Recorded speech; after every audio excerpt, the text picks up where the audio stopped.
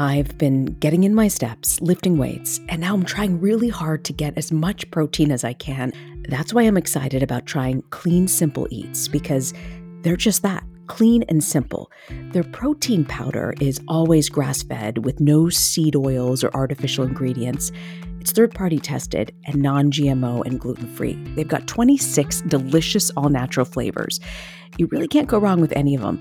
They've got simply vanilla and other unique flavors like cookies and cream, caramel toffee, and even cinnamon roll. I have a feeling my entire family may just like Clean Simple Eats protein powder, and they're probably going to use it every day because it's so easy to put into your milk or a recipe my daughter loves to bake, or in a smoothie which my son loves to drink almost every day. It's amazing really in any form. Visit cleansimpleeats.com and use the code AskLisa20 at checkout for 20% off your first order. That's cleansimpleeats.com with the code AskLisa20 for 20% off your first order. This episode is brought to you by Visit Williamsburg. In Williamsburg, Virginia, there's never too much of a good thing. Whether you're a foodie, a golfer, a history buff, a shopaholic, an outdoor enthusiast, or a thrill seeker, you'll find what you came for here and more. So ask yourself, what is it you want? Discover Williamsburg and plan your trip at visitwilliamsburg.com.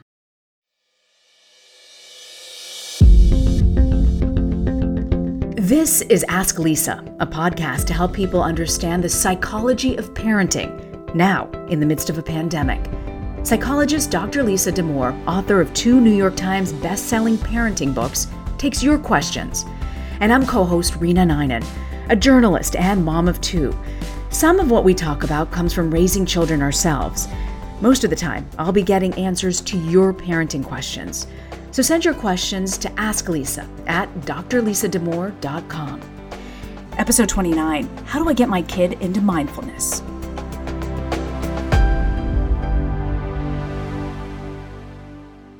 So your advice to have a little piece of chocolate, a little getaway every day later in the afternoon to look forward to is expanding my waistline. I need something new. No, you need more chocolate. I'm sure the answer is more chocolate. I do. I mean, when I'm stressed, I absolutely turn to it. And, I am spending the week at a friend's place in New York City. And I have to say, it's a bit depressing. My favorite restaurants, places here in New York, hotels have all shut down. And I got anxious. I just got really, really anxious because I've never seen the city like this. And I completely forgot we have Malika Chopra on. And without even thinking, have been using the Chopra app because there's something about forcing yourself to slow down that I think we've forgotten. As much as our lives have slowed down, Lisa, in the pandemic, I think sometimes you're thinking still about 1,000 things. I think that's right. And I will say, over the course of the pandemic, we spend so much time with our own minds. I've gotten a lot more deliberate around doing things like leaving my phone at home when I go for a walk. That's a good one. Yeah, I think it's interesting, Rena, I realize when we're around technology so much, it's very easy. I call it shredded attention. It's very easy to feel flooded. And then when I'm doing stuff in person, when I'm with people, either at the school where I consult or even just hanging out with my own family, I realize how much better I feel when I'm just focusing on the one thing.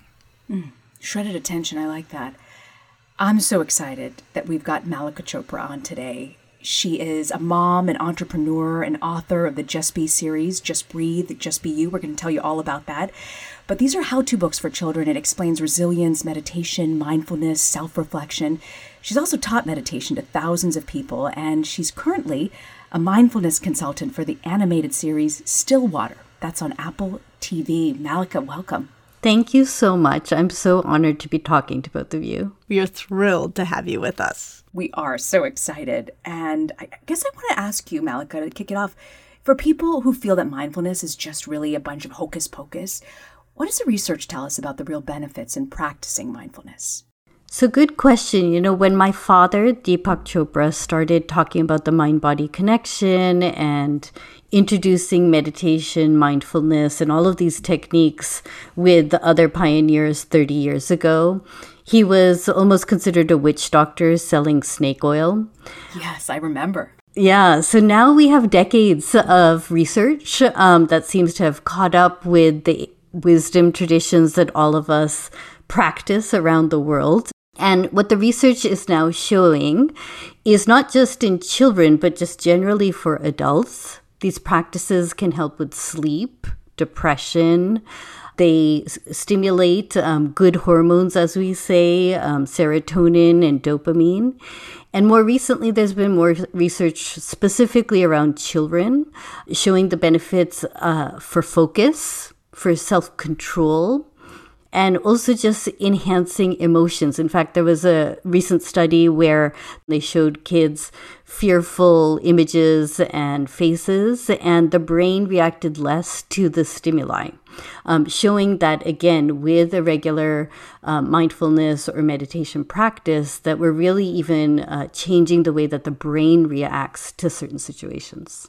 That's amazing. And Malika, I will say that the skepticism around mindfulness practices was definitely around when I was doing my training in academic psychology. I got my degree almost 25 years ago, and only then were there sort of the beginning acknowledgments of the value of mindfulness. And I'm not proud of this in my field, but there had been sort of a standoffishness about it. And then, of course, like as you say, just absolutely truckloads of research has since come to bear that has clarified for us how incredibly valuable mindfulness practices are on so many levels. It's a really good point, Lisa, because Nina and I maybe come from the Eastern wisdom traditions where these practices have lasted thousands of years. And there's a scientific model here in the West where we look to research and data. But as someone who learned how to meditate when I was 9, and have been practicing these techniques for, over 40 years now, we know from experience how they help us feel physically and emotionally better. But also, and this is something that I like to really emphasize in my work, is that these practices are not just about anxiety or stress release. They really are practices to know more about who we are, why we exist, how we can serve in the world. And so I always like to make sure that we're emphasizing that these wisdom traditions are really about a holistic approach to life. Okay, Malika, are you ready for some questions from our listeners? Excited, yes. Okay, here's a question we got. I value meditation. However, I cannot get my children to engage. They are 12 and 12, twin girls, and a son aged 10. They would all benefit, especially my one daughter who faces sensory challenges. When I try to share quiet moments, short meditations, etc., they declare it dumb, only for old people, you name it. Any tips? How do I get kids to engage without them feeling like this is a chore? Such a great question, and actually the most frequent question I get after people ask me what is it like being Deepak Chopra's daughter is how do I teach my kids? So I have a very strong opinion on this, which is it doesn't matter if your kids meditate or not. And don't try to discipline them with a practice like this. Rather, as a parent, what is your practice? Are you meditating? Are you reacting to situations more mindfully? And when you role model for your children and then share tips or practices with them, they learn by example, just like they do with everything else in life.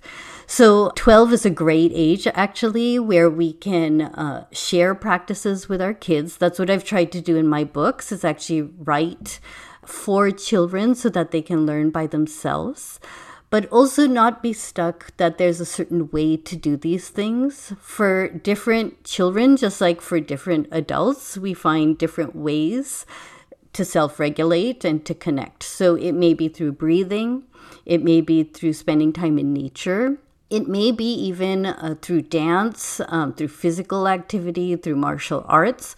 So it's really knowing your child and helping guide them in the practice that's right for them.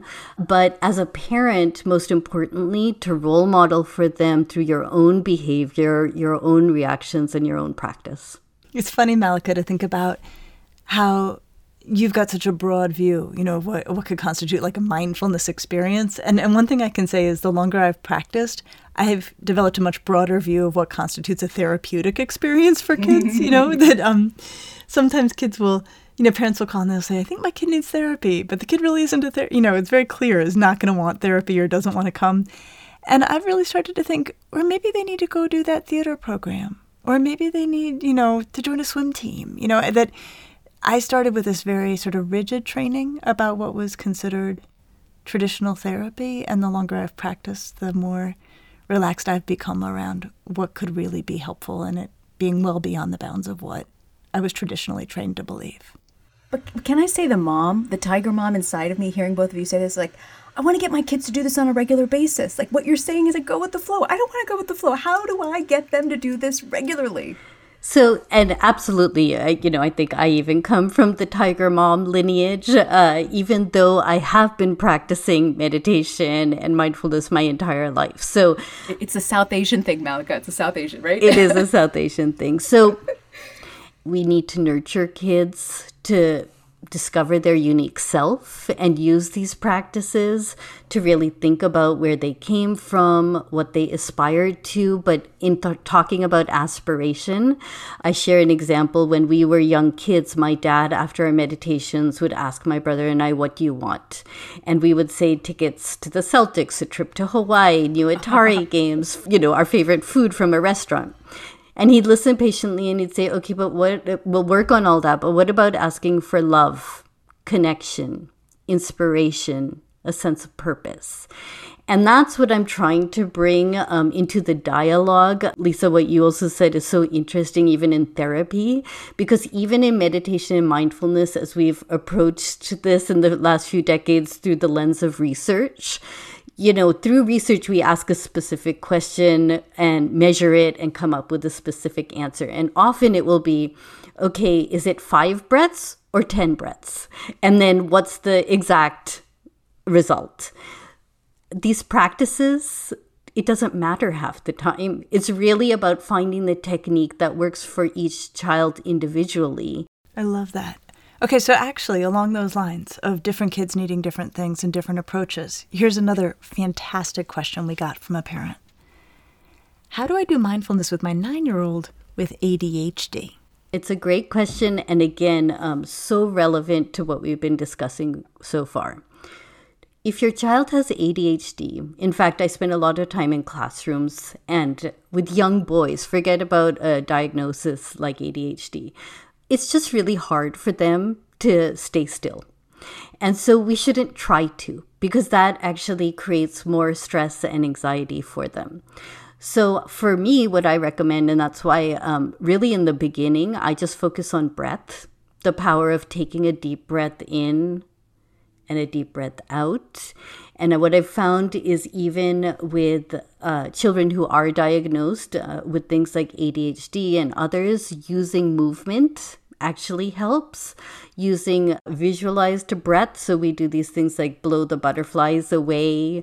I found, especially when I'm in classrooms with a group of really antsy 3rd graders, there's no way I'm going to get them to sit still. Rather, what we do is we do something like yoga, a yoga pose. So I'll choose like tree pose, which, is about balance and breath, and then finding just a moment of stillness when they do find the balance. So we can use our bodies, we can use breath. And then I also recommend just spending time in nature. Because when we're out in nature, especially with our children, and we take away the stimuli that we all are bombarded with all the time, we can listen to the wind blowing through the trees. By the beach, we can listen to the sounds of the waves. Nature has healing primordial sounds, and so by exposing ourselves and our children to these sounds, we can find different ways to connect. When you describe that, what I think about is in the fall, I got in a habit with my 10-year-old coming up from the basement from school, where we would go lay on our backs in the backyard and just look up at the sky, and we also have trees in our backyard. And there's something so organizing and powerful about just laying there looking at the sky. But I found it to be actually profoundly calming. And I'm not someone who's very good usually at quieting my mind and quieting down and sharing that experience together. So just to hear you say that just being in nature and looking at nature and listening to nature is a way we can practice mindfulness with our kids, I so appreciate the lowered bar of that. The reality is our mind is always racing with thoughts. And so there is no emptying the mind of thoughts. We don't do that. Rather, what we do is we find techniques to slow down the cycle of one thought stimulating another. And what we find is that once you start some practice, maybe it's just taking 3 deep breaths to begin, it becomes actually part of your coping mechanism. It brings you some peace, and you remember the more you do it that you can turn to that in moments both of stress and anxiety. We're going to take a quick break, and we'll be right back on the Ask Lisa podcast. This message is sponsored by Greenlight. We spend a lot of time teaching our kids please and thank you. But one thing I've realized I haven't spent a lot of time teaching my children is how to be financially responsible. We started using the Greenlight app, and it's made a difference in helping them have that conversation about money and to really understand how it can affect their lives. Greenlight's a debit card and a money app that's made for families. I can send money to my kids, keep an eye on their spending and their savings. I didn't think I would need this app, but my kids are absolutely loving it, and they're getting the concept of what it means to save. I love the lessons they're learning. I love the games they're playing. I love that they are being educated at a younger age that you need to learn how to save. Sign up for the Greenlight app today and get your first month free when you go to greenlight.com/AskLisa. That's greenlight.com/AskLisa to try Greenlight for free. Greenlight.com/AskLisa. EarthBreeze EcoSheets look just like a dryer sheet, but instead of being a dryer sheet, they're in fact an ultra-concentrated liquidless laundry detergent. It's really the best of all worlds.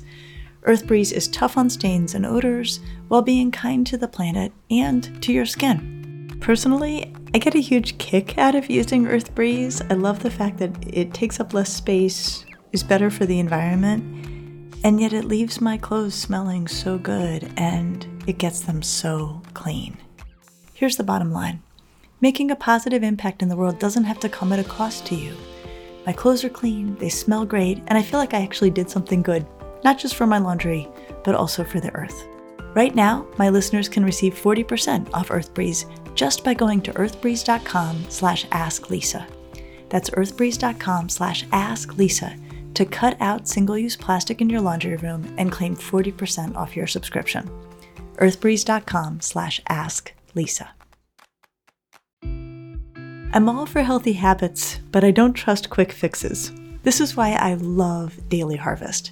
They take all of the work out of eating well, and all I have to do is enjoy.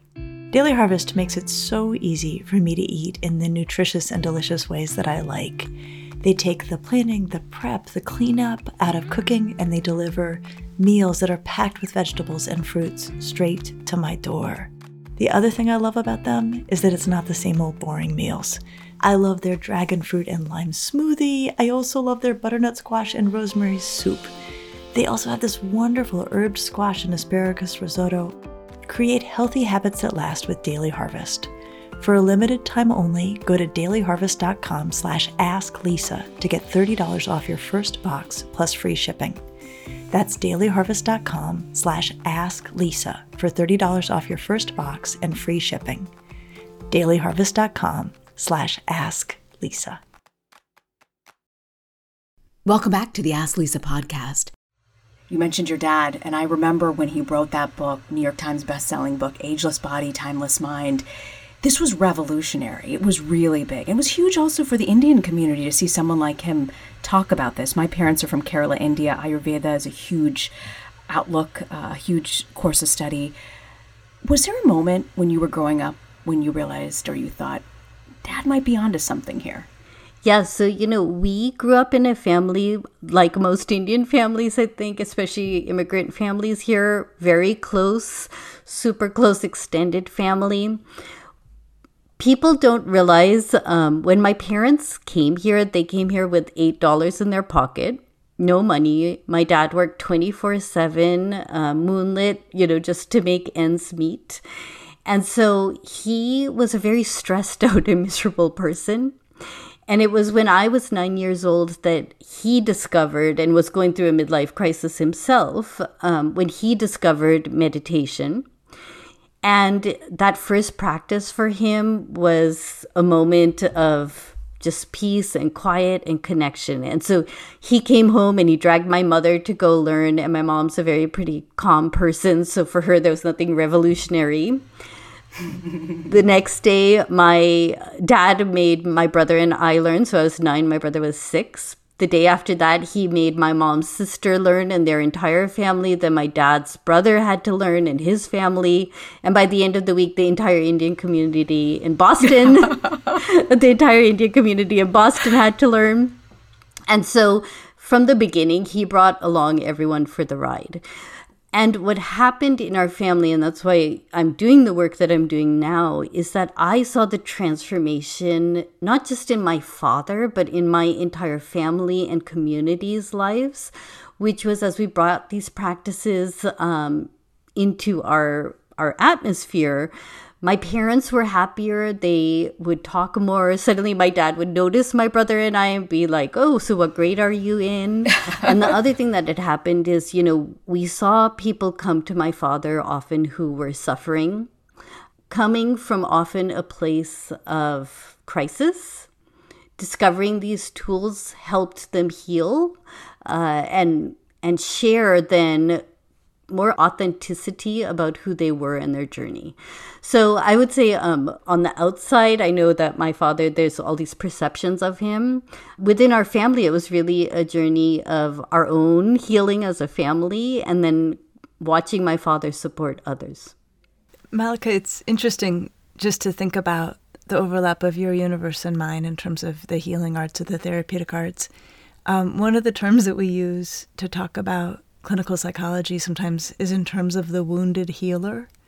The idea of the person who has walked that path, done their own work, come to terms with the ways in which they've struggled, and then can use that as energy and information and almost like help to refine themselves as an instrument for understanding suffering and being empathic and trying to be of use. And that's so core to good psychotherapy and good understanding of clinical practice.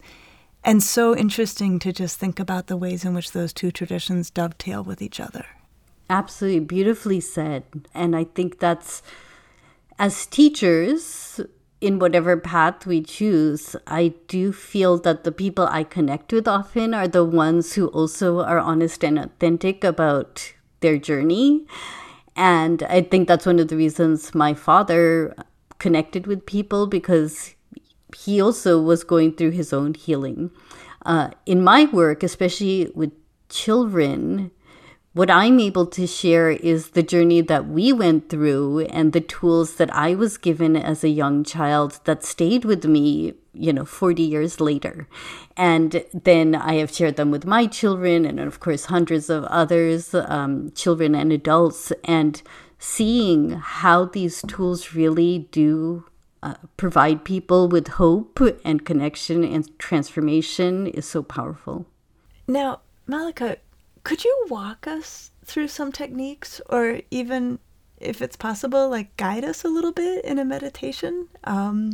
Just give us a feel for how we could do it together. Absolutely. So let me teach you a really simple meditation that you can do anytime, any place. And we'll do this, it will be less than a minute. So it also, I want to demonstrate to people that this doesn't have to be something overwhelming.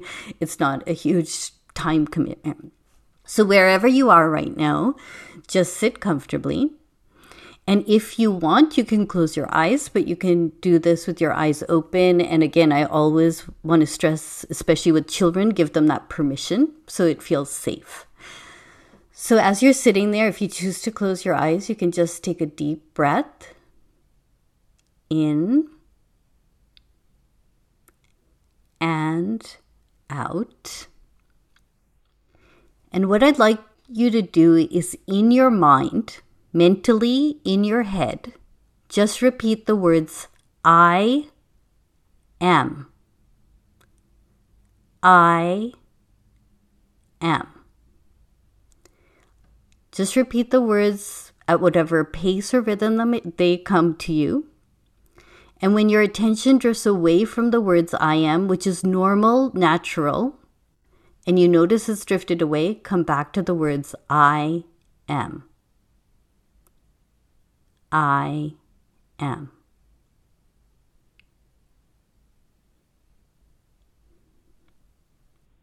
And now you can stop repeating the words I am and take another breath in and out. And if your eyes were closed, you can open your eyes. Wow. Rena, did you feel that? It really calms you down. It's just, I don't know, it's transformative for me personally. I really believe in it. And I can't get over the, you've got it with you all the time. You carry it with you everywhere you go. You don't have to go looking for it. You don't have to find it. You can just stop what you're doing and switch to that channel and get all of the calm that can be found there. Absolutely. In fact, I would say it is who you are. It's that sense of peace, of spirit, of quiet is always with you. The rest of it, Lisa, is the noise around you. Malika, what about mindful eating? Do you have any advice on that? So, very simple. Before you eat a meal, take a deep breath, like we did before, in and out. Notice the colors, the textures, the scents, aromas that are coming from your food.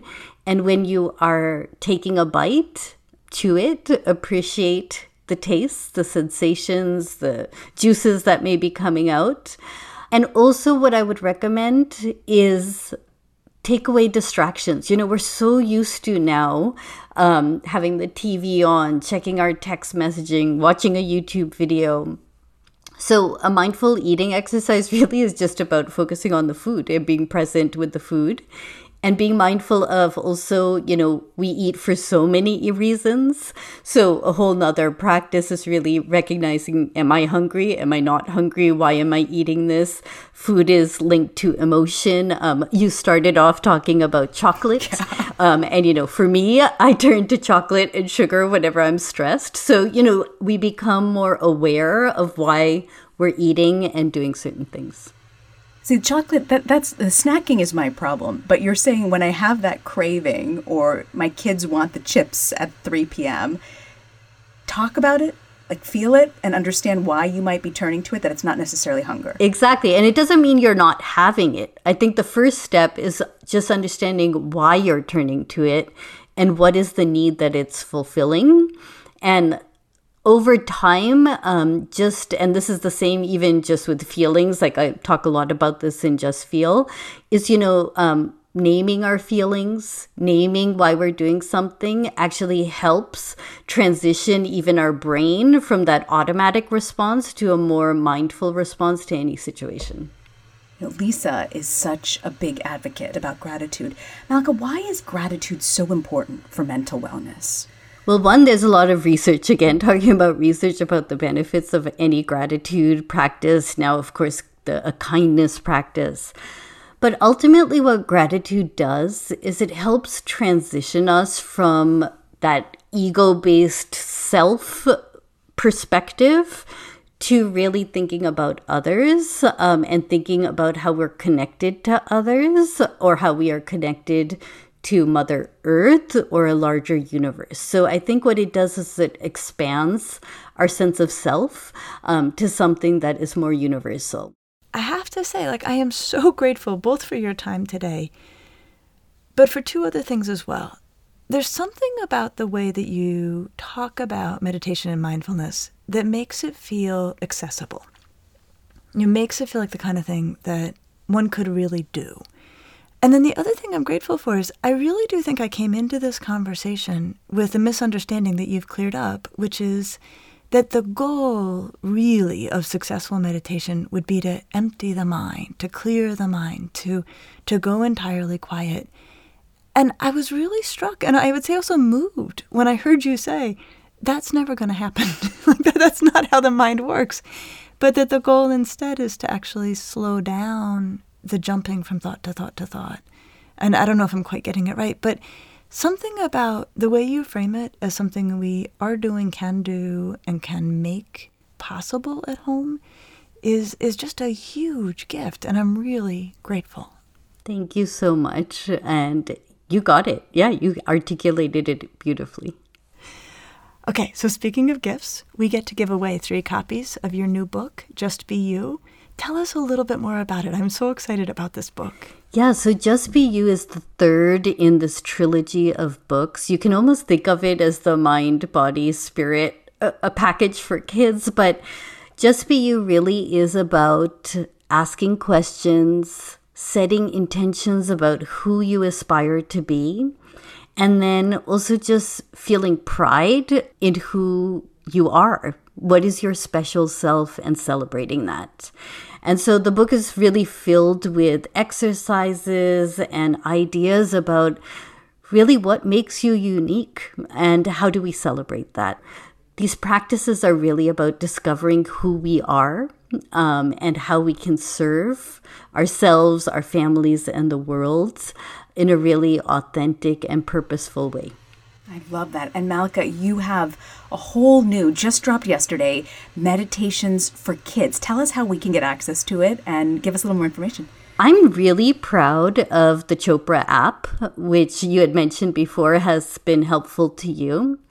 And what we've done in the Chopra app now is added more kids meditations, mindful parenting meditations, and exercises for connection. So the easiest way to access those is to go to chopra.com, and over there you'll find all the links for that. But I am really excited to finally, in various ways, be sharing more of these practices with kids, with students, with educators. It's a very exciting time. And you sign up on the website, you get emails, so you get the latest. And why it's so good is I think 3 times or so a year, your dad does a free 21-day meditation with Oprah Winfrey. And I love it because I get it in my inbox and then I realize, oh my gosh, I haven't been meditating. And I jump in on that. I really feel like it has changed my quality of life. I really believe in it. Malika, thank you for your time. This has been really powerful for me personally. I've learned a huge amount, and I'm so grateful for how generously you share what you know. And thank you. That's so wonderful to hear. So Lisa, what's your parenting to go this week? You know, as Malika was talking, what I was thinking about is how often in parenting we need neutral third parties, which is to say, we can have a really great idea, like suggesting that our kid meditate, and our kid might be even open to the idea if it doesn't come from us. But it's kind of the kiss of death phenomenon if you're the parent and you suggest it. And so as Malika was talking, I was thinking about things like the value of a terrific book that you can just hand your kid, and that sometimes a child or a teenager will take advice from a book, but not from a parent.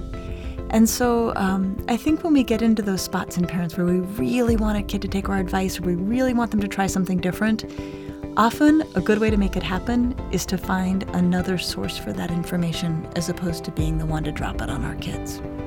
That's wonderful. Great advice. Thank you so much, Lisa. You bet. I'll see you next week. See you next week.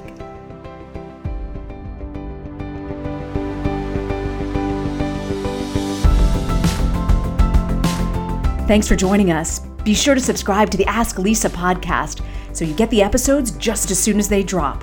And send us your questions to asklisa@drlisadamour.com. And now a word from our lawyers.